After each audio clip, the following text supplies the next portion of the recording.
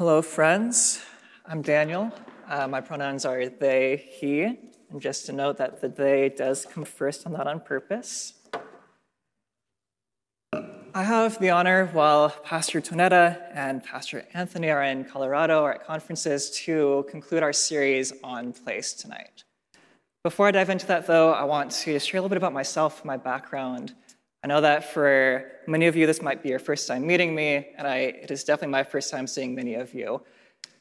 I came to the table via Resurrection City. So in 2020, after several years of not being part of any church community in DC, I found Res City and Pastor Tonetta and that vibrant community of faith. Being there really restored my hope, both in God and in the church, and that I could find a sense of belonging and being in this place, in this particular place that I live in. When this marriage happened between Resurrection City and the Table Church, I also decided that I wanted to commit to being part of this community as well. I've had friends who've been part of the table. I have several friends throughout the years who have attended here, and I wanted to make this my home as well. And so I joined as an elder and will be serving all of you as an elder for the next 2 years. I really do want to get to know all of you. I'm on Slack. If you're on the table Slack group, please feel free to reach out to me, DM me. My name's Daniel Dixon. I'm on there. There's a picture of me with a cat, so it'll be pretty hard to miss. Please reach out to me. If I haven't just said hello to you and gotten to know your name, I'd love to do that as well. Another important thing to know about me is that I'm a queer Christian, and I don't know what I mean when I say that. I'm discovering that in the moment. I have always been queer, but I didn't know that I was queer until about 2 years ago. 3 years ago is when I really discovered this truth about myself. And I'm still learning, what does that mean for me? And so I'm really grateful to be in a place that affirms me, that affirms others who are like me, where we can have that journey. So I figure out, what does it mean for me to be a queer follower of Christ? Just 2 more introductory things before we dive into the actual sermon. I am a graduate student. I go to a school called NAITS. That is the North American Institute for Indigenous Theological Studies. And you know why we just use the acronym NAITS? Because that's a mouthful. It is an Indigenous designed, delivered, and governed seminary. So the professors are primarily Indigenous. They teach from a perspective of decolonization. The school's not entirely Indigenous. There are a few white settlers like myself, and I'm going to sort of define those terms, white settlers, later in the sermon as well. But it's one way of denoting, 1, my racial identity, but 2, my identity to this place of the Americas, that I'm a settler on these lands.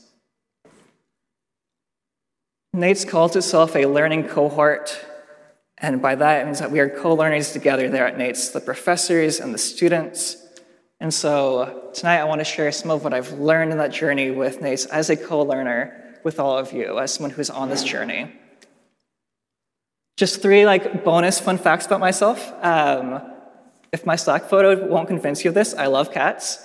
I don't have any myself, but I do think they're the best creature ever created. Love them.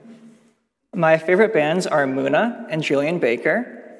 So I like happy music that's sad, and sad music that's sad. That's kind of my genre, either happy or sad, but always coming back to sadness. And then I love clouds. I am part of the Cloud Appreciation Society, which is it's not really prestigious, but part of an international society of people who like clouds. So that's just a bit about me. So as we come to the end of this sermon the end of this series on place, we spent a lot of time in Genesis, and I kind of want to walk through where we have covered before I talk about where I want to go today. So we had Anthony, who started off the series with Genesis 28, talking about how God is in this place. Jacob waking up, discovering that God was in a place where he hadn't seen God before. From there, we had Chris talk to us about Genesis 1 and Genesis 2. He challenged us to think of the land, to challenge this idea of a utopia as being a fantasy. And he encouraged us to love our neighbors, to go and learn the name of one of your neighbors. I kind of cheated on that assignment from Chris because I know the names of my neighbors, but I did try to learn the names of some other people on my block who I didn't know. Then Tonetta, in her last two sermons, introduced us to this idea of the city, the biblical theme of the city in Genesis. And last week, walked us from Jeremiah to Revelation, talking about living for the good of this city, with this picture at the end of Revelation of God's kingdom coming in a city. And that's been a beautiful series of reflections on place, and how place shapes us and forms us.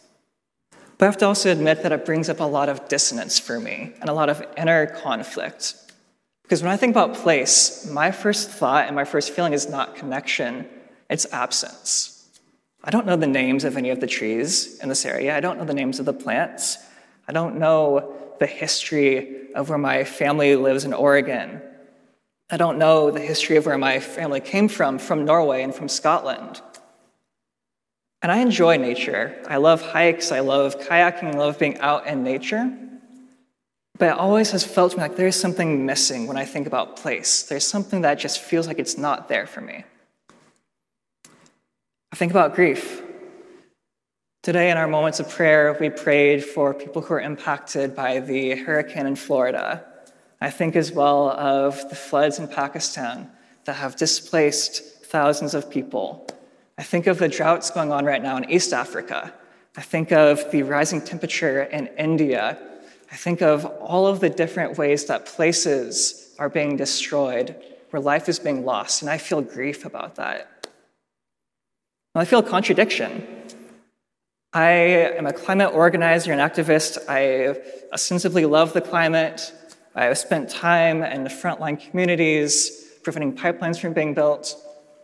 I also have no idea how to garden. I've killed every plant I've ever owned, including succulents. I don't know how bad you have to be to kill a succulent, but I'm pretty bad. But beyond just those contradictions, I want place. I want to have a sense of belonging. And I wonder, is the work worth it? Do I really want to work hard enough to have a sense of place? And so I had those contradictions inside of me, this dissonance, and I want to explore that with all of you as we end this series. And so we've looked at the beginning, we've looked at Genesis, and Tonetta's walked us to Revelation, the end, and I want to start somewhere that's a little bit more in the middle. So we're going to go to a fun little prophet named Habakkuk. Habakkuk is a minor prophet in the Hebrew Scriptures. Before we dive into the scripture that's going to guide us today, I just want to give some background on who Habakkuk probably was. We don't know much about the person Habakkuk. We don't know much about what inspired him to write his short little piece of the Bible, but he was probably a contemporary of Jeremiah. Last week, Pastor Tonetta talked to us about Jeremiah's context, of this context of loss of land, of Jerusalem has been destroyed by Babylon, the people have been taken into exile. There's this deep loss and this deep grief that emanates throughout all of Jeremiah. And Habakkuk writes at a similar time and has some similar feelings about place as Jeremiah. Habakkuk follows this kind of format that I like to call indignant questioning. So Habakkuk, the parts where he's talking in this book, is usually him being furious at God. It's him saying, how long will you let violence happen on the earth? How long will you be silent? How long will you do nothing? So Habakkuk is questioning God with this sense of rage and anger of why aren't you not doing anything? Habakkuk has probably seen the kingdom of Judah. So this time we have Judah and Israel. He's probably seen Judah be destroyed by Assyria, which is one of the powerful empires of the time. He's probably seen them fall.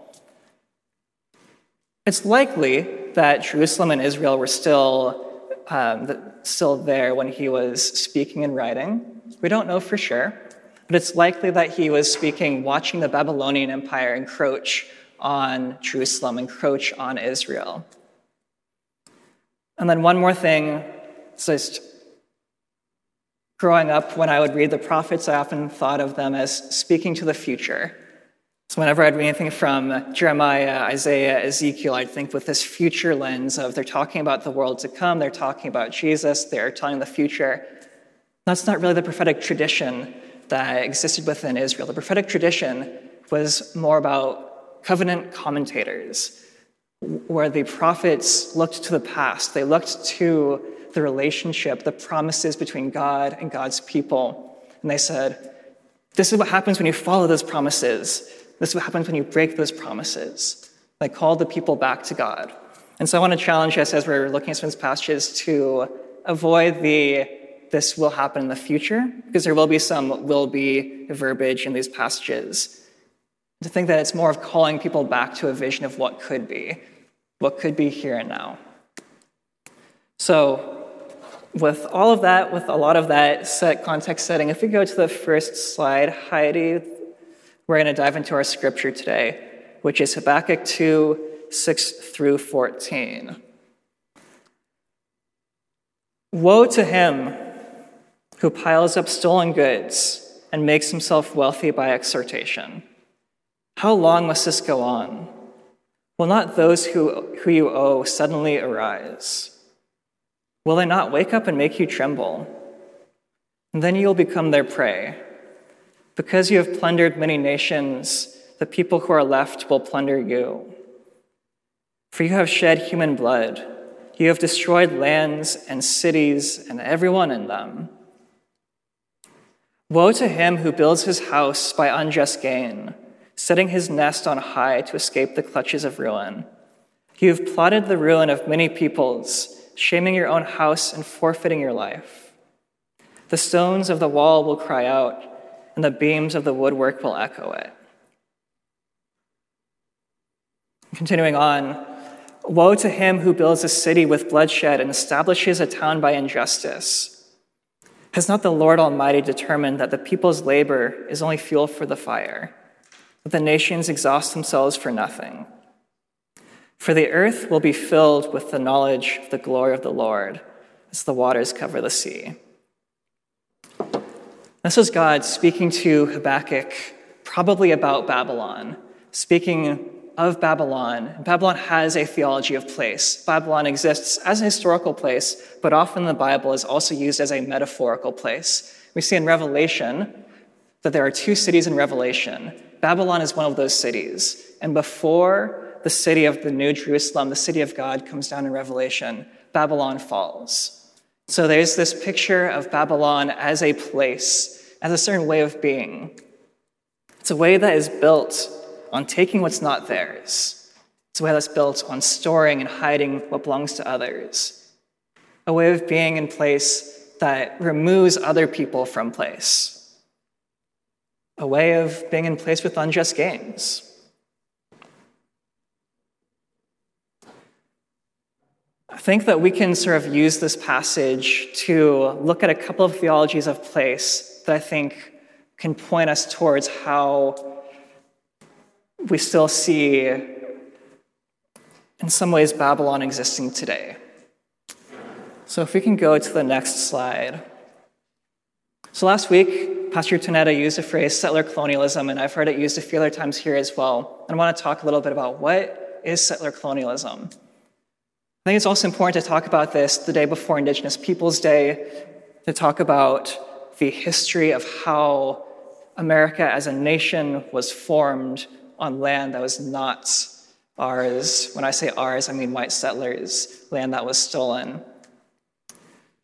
It's a way of being in place that piles up stolen goods, so it takes resources, it takes from others, and it's about becoming wealthy. So if we can go to the next slide.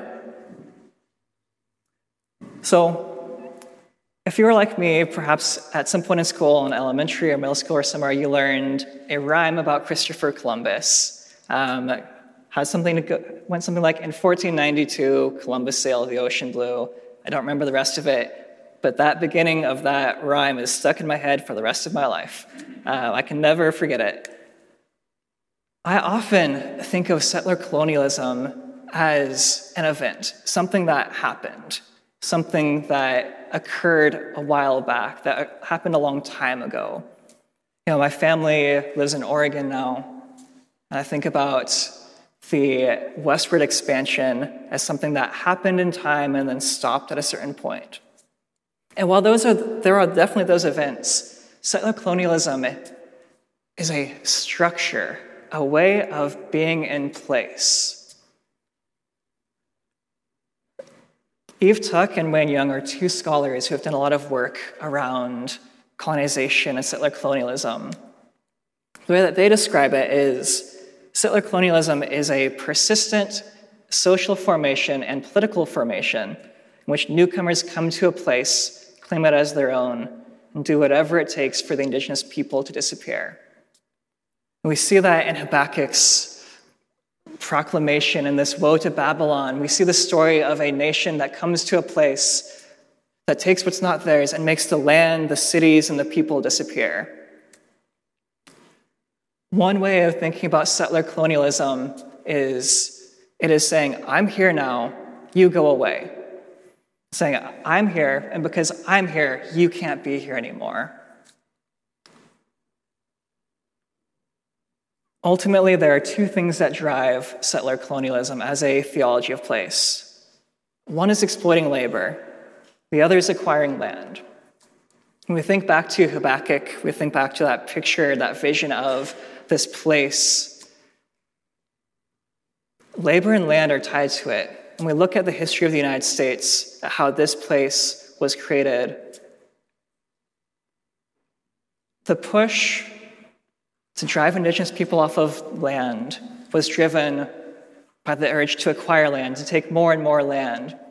But as more and more land was acquired, as more and more was attained, that's where we also see labor. We see the dependence on enslaved peoples to build. We see that exploiting labor in place. Enrique Dussel is an Argentinian speaker and philosopher, and he talks about how colonization, and particularly settler colonialism, shapes a certain view of self, a certain self-identity. Now, most of us are probably familiar with the saying from Descartes, I think, therefore I am. Enrique Dussel says that that's not actually true, that in a settler colonial society, there's a different form of being created, and it's ego conquero. I conquer, therefore I am. And so it's this formulation of self by conquering place and conquering people. When I look around the world right now, when I look at the fruit of settler colonialism, something in me wants to rise up against that.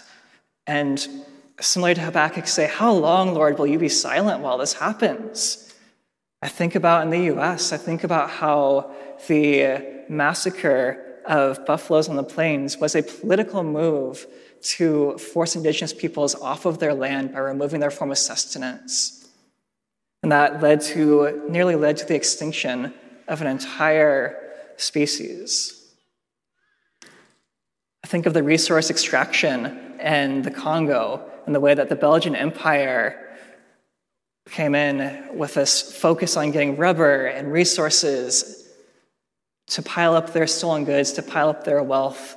I think of South Africa. I think of so many other examples where you can hear this cry from Habakkuk of, how long, O Lord, will you be silent while this place is desolate? Habakkuk also points us to another theology of place. So this other theology of place is the doctrine of discovery. So Habakkuk says, woe to him who builds his house by unjust gain. Woe to him who builds a city with bloodshed and establishes a town by injustice. So the doctrine of discovery, we can't really go too in-depth into either that or the settler colonialism in this amount of time. But Mark Charles, who's a Dene author, speaker, he lives here in DC, puts it this way. The doctrine of discovery is basically the churches in Europe saying to the nations of Europe, wherever you go, whatever land you find not ruled by white European Christian rulers, those people are subhuman. Their land is yours to take. The doctrine of discovery was the formal stance of both of the Catholic Church, but also of other churches at that time as well. It was a driving force for colonization in North America.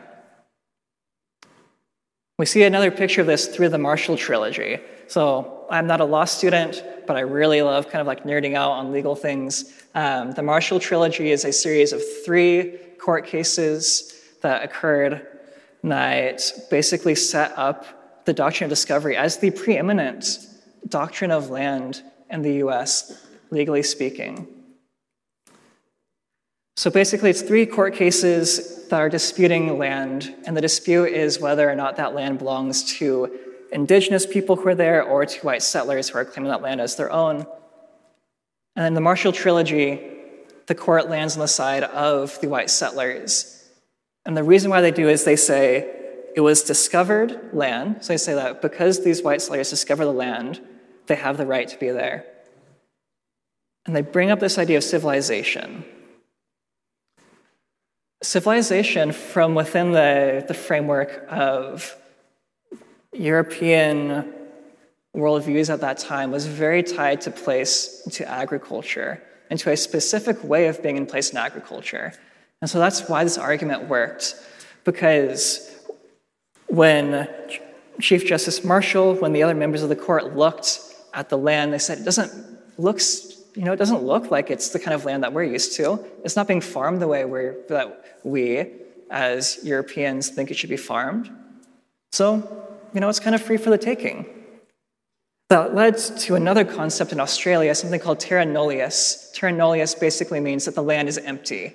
And it was a legal doctrine in Australia that said a similar sentiment of, the land is unoccupied. There's nobody here. There's nothing here. Now, Aboriginal Australians would disagree with that because they have had hundreds of thousands of years of being there. And Indigenous people in the US would also disagree with this statement because their way of being in place was different. One of my professors kind of put it this way. She said, it'd be kind of stupid for me to watch my plants grow when I could go for a walk and come back and they've grown. This mindset of, instead of being in one place, building a town, building a city, staying there forever, for a very long time, there are more nomadic ways of living. There was more of a circular, cyclical way of living and being in relationship to the land. It was a way of being that European settlers literally could not understand. They could not comprehend it. They had no concepts for it. Their only reaction to it was, this can't really be a way of being in place, so this is going to be ours now.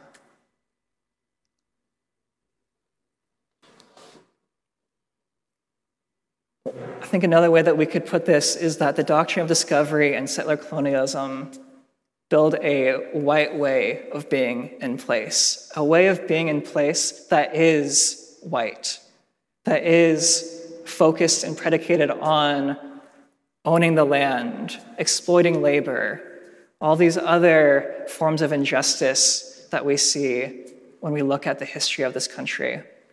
And I want to just kind of note that I'm speaking right now predominantly from my lens as a white American Christian. But this sort of walkthrough from Habakkuk is something that in 2019 I heard Brooke Prentice, who is an Australian Aboriginal, do with her history as an Aboriginal woman, talking through the ways that Australia also experienced some of these. And so all of that doesn't leave me feeling very good. I think, as I walked out of the first sermon and the second and third and fourth, I sort of walked out of those with a sense of hope, of we can form a city that is full of equity. We can form a city that is a good place to live in. We can learn our neighbors' names. We can reconnect with the land. And as much as I love that hope, and it's very important, and we are going to end on that note, I think it's also important to name these theologies of place that have contributed to the need for that hope, that need to push back on these theologies of place. And so I want to shift to another prophet who gives us a bit of a similar picture as Habakkuk, but from a different lens. So if we can go to the Isaiah scripture. This is from Isaiah 11:6-9. It says, "The wolf will live with the lambs. The leopard will lie down with the goat. The calf and the lion together. A little child will lead them. The cow will feed with the bear. Their young will lie down together. The lion will eat straw like the ox. The infant will play next to the cobra's den. The young child will put his hand into the viper's nest. They'll neither harm nor destroy on my holy mountain. For the earth will be filled with the knowledge of the Lord as the waters cover the sea." I think Isaiah and Habakkuk are talking about the same thing here, but from two different angles. Isaiah is talking about this concept of shalom. And shalom is something that Chris mentioned. It's something that I know has mentioned a few times here at the table. I really like how Walter Brueggemann kind of talks about shalom, saying that the central vision of world history in the Bible is that all of creation is one. Every creature in community with every other, living in harmony and security toward the joy and well-being of every other creature. When I think about this picture that Isaiah paints, that's the picture that I see of mutuality, of the wolf living with the lamb, the child unafraid of harm coming towards them. It's a beautiful picture.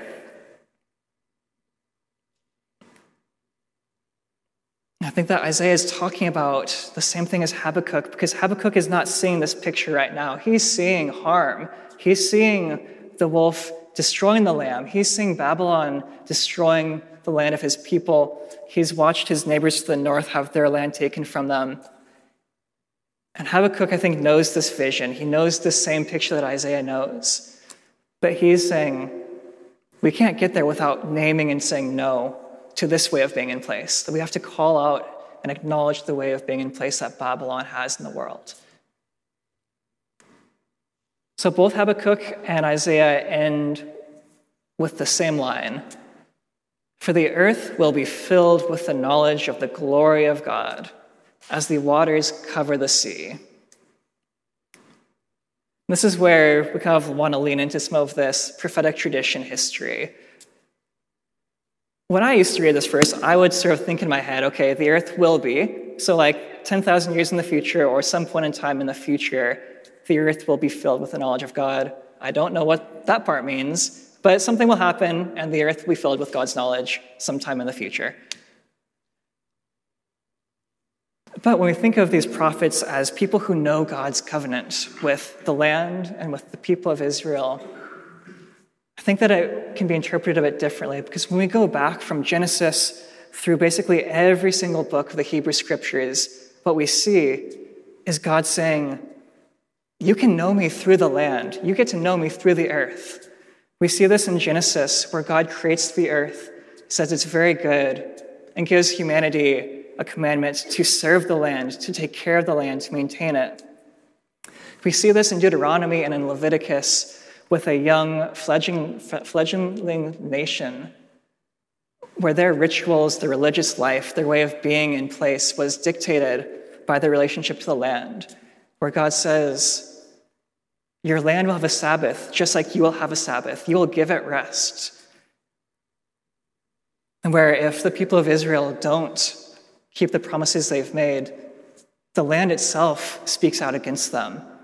We see this in Job, where as Job is being questioned by his friends, one of his retorts back to them is basically saying, you don't know anything.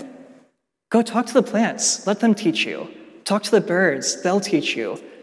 Talk to the fish. They'll teach you. And that's Job saying that to his friends. And we see at the end of Job that God reveals himself ultimately to Job through creation, through God, the Creator's relationship with creation. We see this throughout the prophets, throughout the way that they describe that the way to know God is to act justly, to do mercy, to walk humbly, And for every verse that says, take care of the poor, love the widow, is connected to the land as well. And so I think that when Habakkuk and I say the earth will be filled with the knowledge of God, like the waters cover the sea, I think they're saying the earth is filled with the knowledge of God as the waters cover the sea. And because of that, woe to him who has unjust gain. Because the earth is filled with God's knowledge, the wolf and the lamb can sleep together. Because the earth is filled with God's knowledge, woe to those who take land that is not theirs. Because the earth is filled with God's knowledge, the little children can stick their hands into I hate snakes, so I don't like the part of the verse, can stick their hand into a cobra's nest. So the earth is filled with the knowledge of God. The Creator has chosen to express himself, herself, themselves through the created world.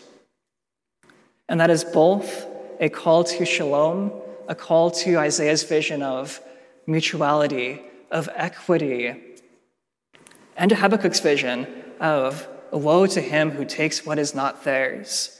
Woe to him who builds a city with bloodshed. Both of those exist because the earth is filled with the knowledge of God.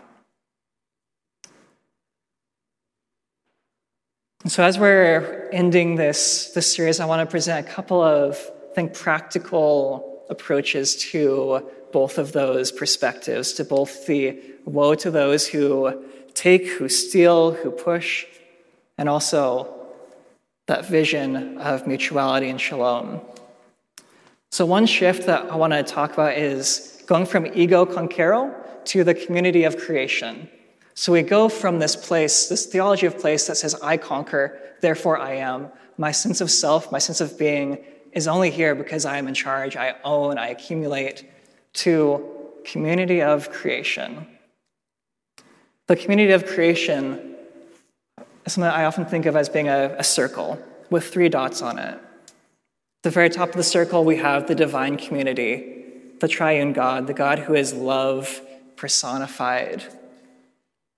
Towards the left, we have the human community, and there's a line between the divine community and the human community. There is that relationship between humans and God. To the right is the ecological community, the created world.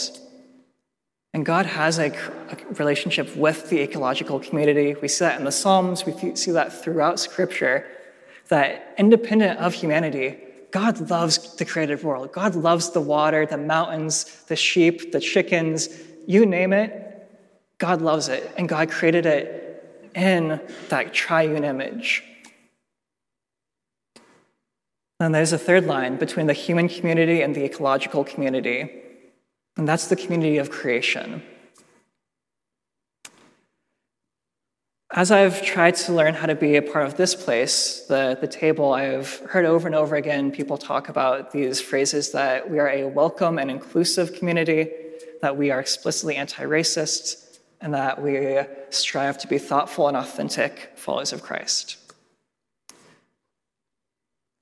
I think one move from I conquer, therefore I am, to community of creation could be with that first value of inclusive and welcoming. I think Pastor Tonetta and others have done a great job of talking about what does it mean to be welcoming and hospitable. I think it's important for us to also think of that mutuality between us and others of being people who are welcomed, being people who are living in a good way to be welcomed and to be included. When I moved to DC in 2015, I didn't know a single person here. I had never been to the city. I'd never been to the East Coast, actually. It was like blank slate, very embarrassing, the things I did not know. I learned my first day that DC has taxation without representation. I didn't know that. So my knowledge of the city was very, very, very low. It'd be a bit strange for me to have walked around the city with this attitude of, I want to welcome and invite people into my place. I don't even know the streets' names. I'm still calling Malcolm X Park Meridian Hill Park because that's the Google Maps name, and I don't know the history of DC well enough to know that there's another name, Malcolm X Park. And so I wanted to be the kind of person who could be welcomed into the city, who could be welcomed into the stories and the lives of Washingtonians who have been here for generations. So when I challenge us that as we think about inclusivity, think about welcoming, to also think about how are we being people who can be welcomed. I grew up in a family where if I went to a friend's house and didn't bring a gift, my parents would be very upset with me, and I would probably never be allowed to go back to that place ever again. This mindset of being a good guest, saying, this is not my home, but I'm going to treat it like it is. I'm going to honor and respect people whose home this is. We talk about being explicitly anti-racist. I think when I think of being anti-racist, I think often of the city. That's where my mind often goes, is towards this urban world. Bell Hooks, who is an incredible visionary author, has a book called Belonging, A Culture of Place. If you forget everything I've said, remember Bell Hooks, Belonging, A Culture of Place. Go buy that book. Go read it. In that book, Bell Hooks traces her history as a Black woman who grew up in Kentucky, who moved to the cities and then moved back to Kentucky.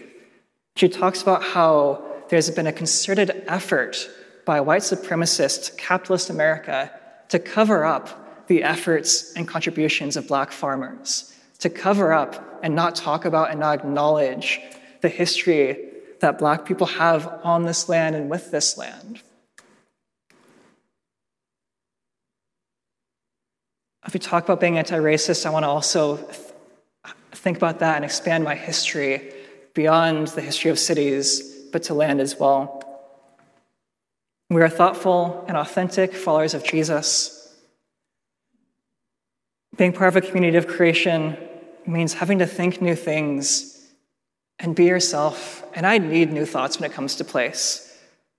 It has been so hard for me. I've been a part of my graduate program for 5 years now, and I feel like I can barely grasp the most basic things we talk about in our classes there because my mind, my thoughts are so caught up in this theology of place, of settler colonialism and the doctrine of discovery. And I need to be authentic as well. I have no idea what I'm doing most of the time when it comes to place. I'm guessing and I'm hoping. And within a community of creation, we can guess and hope together and guide each other along. One other movement that I think that we can follow is from discovery to you were here, you are here, you will be here. So the doctrine of discovery basically says there was nothing here, there's nobody here until the Mayflower showed up, until the first Europeans showed up. I'm really grateful that in several sermons in the past, we've had people name the indigenous peoples whose land this is, the Anacostan, the Pamunkey, the Piscataway. My grad school is primarily Canadians, and so land acknowledgements is something that is a bit more common within Canadian culture than within US culture. And it's a very heated topic amongst many of my co-learners, especially many of my Indigenous co-learners, and I've heard several people, including Mark Charles, use this illustration. If I walk up to somebody and I grab their wallet and I take it from them, and then I declare, this is your wallet. This wallet belongs to you. This is the traditional wallet of so-and-so.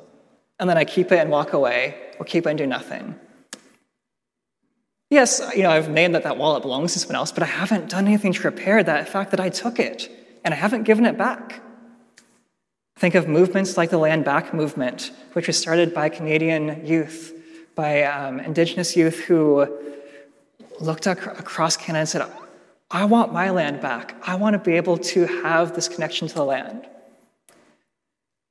There are some communities that practice something called a land tax, where they, as a form of reparations, monetarily pay a nation that that land they're on. There's the Piscataway-Conway tribe here in the DC area that asks for that from people who they have a relationship with. There are churches that have given their land back to Indigenous peoples, and there are churches that refuse to. I know that that's something that, as I think about the table in our place, we've historically gone from church to church to church and not had our own land. But I think that raises some interesting questions for us.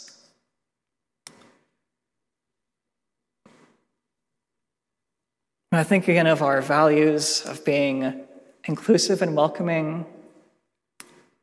You were here, you are here, you will be here. Says that I know that there was a past before me, I know there's a present without me, and I know there's going to be a future as well. And so as we look at the city, as we look at this place, honoring the stories that have happened, the histories, honoring the current, but also so that we're committed to the future of this city as well. We're committed to being able to say, you will be here. And when we say you will be here, we're saying that to Washingtonians that have been here for generations who are on the risk of being priced out. We're saying that to the Piscataway people whose population in the area dwindles and dwindles. We're saying, you will be here. That is our commitment to this place, that you will be in this place too.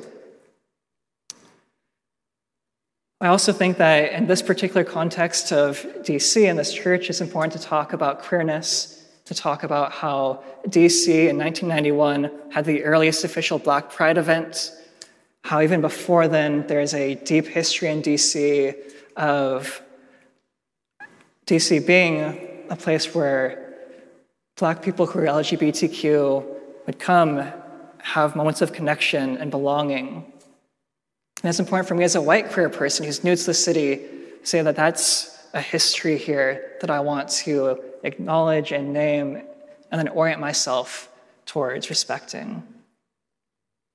We are an anti-racist community, and that does get, I think, kind of complicated and interesting in a place like Washington, D.C., because this is both stolen land.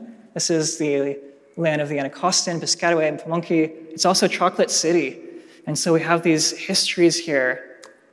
I'm not going to go too much into that because there's going to be a book that we're going to read called Chocolate City in a couple of weeks as part of the learning cohort. I'd really encourage people that if you're able to join that, to learn about the history of this city.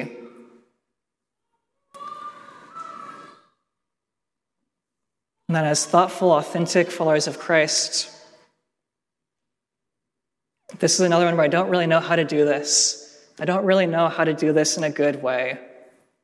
And so I come to this community and to this place, to this land, asking for help, asking to guide me.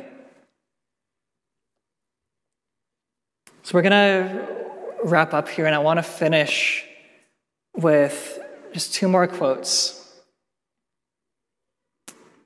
So we've talked a lot about this middle picture of, I feel a lot like Habakkuk, of that when I look around, the place that I see is not the place that looks like shalom. I see inequity, I see rising rent, I see people who can't afford to live in their homes, I see economic injustice. But we do see that there is another way of being in place, and Revelations at the very end gives us another picture of this. So Revelation at the end, then the angel showed me the river of the water of life, bright as crystal, flowing from the throne of God, of the Lamb, through the middle of the street of the city. On either side of the river is the tree of life, with its 12 kinds of fruit, producing its fruit each month. And the leaves of the tree are for the healing of the nations. The leaves of the tree are for the healing of the nations. Because the earth is full of God's glory and the knowledge of God.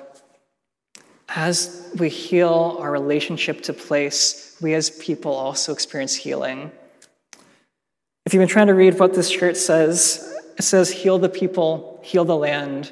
It's from a fundraiser for the Wet'suwet'en First Nations. The Wet'suwet'en are a First Nations in what's now called Northern Canada.